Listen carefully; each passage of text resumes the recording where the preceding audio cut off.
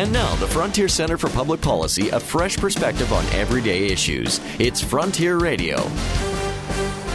5 million Canadians cross the border each year to fly from U.S. airports and save hundreds of dollars on the cost of a single vacation. Traveling from a Canadian airport costs more in several ways, especially when you add up airport fees and taxes. The U.S. regards air transportation as critical to economic growth and subsidizes the cost. The Canadian government, on the other hand, appears to view air travel as a source of revenue.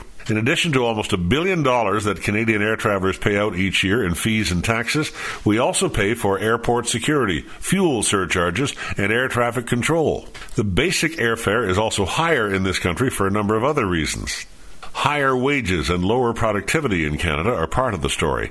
Ottawa closely regulates the airline industry and limits service into many Canadian cities.